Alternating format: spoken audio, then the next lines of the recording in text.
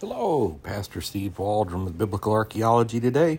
I'm so grateful you're here with us, and I am so thankful to be your host.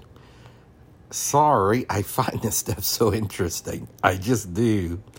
And this comes from thesun.com. Ancient operations inside U.S. oldest skull surgery 3,000 years ago. This man with forehead brain hole survived brutal procedure. I've just always been fascinated with their thinking in the ancient world. So again, God bless. Thanks for being with us. Let's take a look at this. This just looks so fascinating. So again, this comes from thesun.com. I'm writing myself a note here about a couple other podcasts I want to do in the future. And it says, the oldest skull surgery in North America dates back a staggering 3,000 years, new research has found. Now, that's what we've discovered. Analysis of a prehistoric man's skull found a hole in his forehead, according to bioarchaeologist Diana Simpson. Now, that's a neat field, isn't it? Bioarchaeology from the University of Nevada, Las Vegas. The data suggests that someone scraped the bone out of the skull as it was sustained trauma around its oval opening, reported Science News. What's more, bone regrowth was identified around the skull's opening, indicating the man lived for up to a year after procedure. Whew. Wow. Simpson noted that one potential reason behind the gory surgery may have been to reduce brain swelling.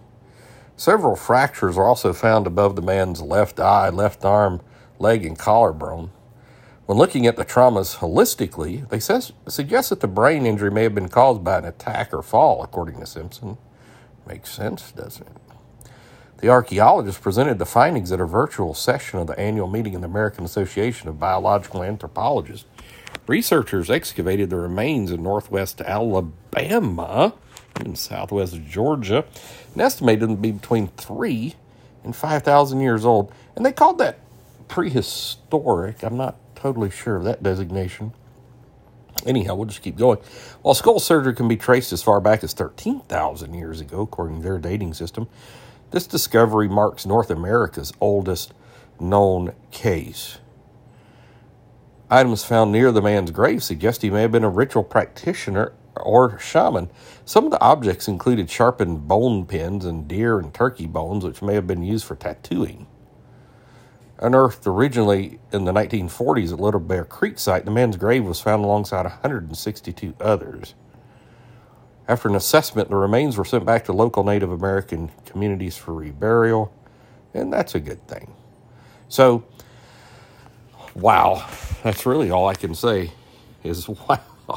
I've read about this around the world, this, maybe even Neanderthals, if my memory serves me correctly.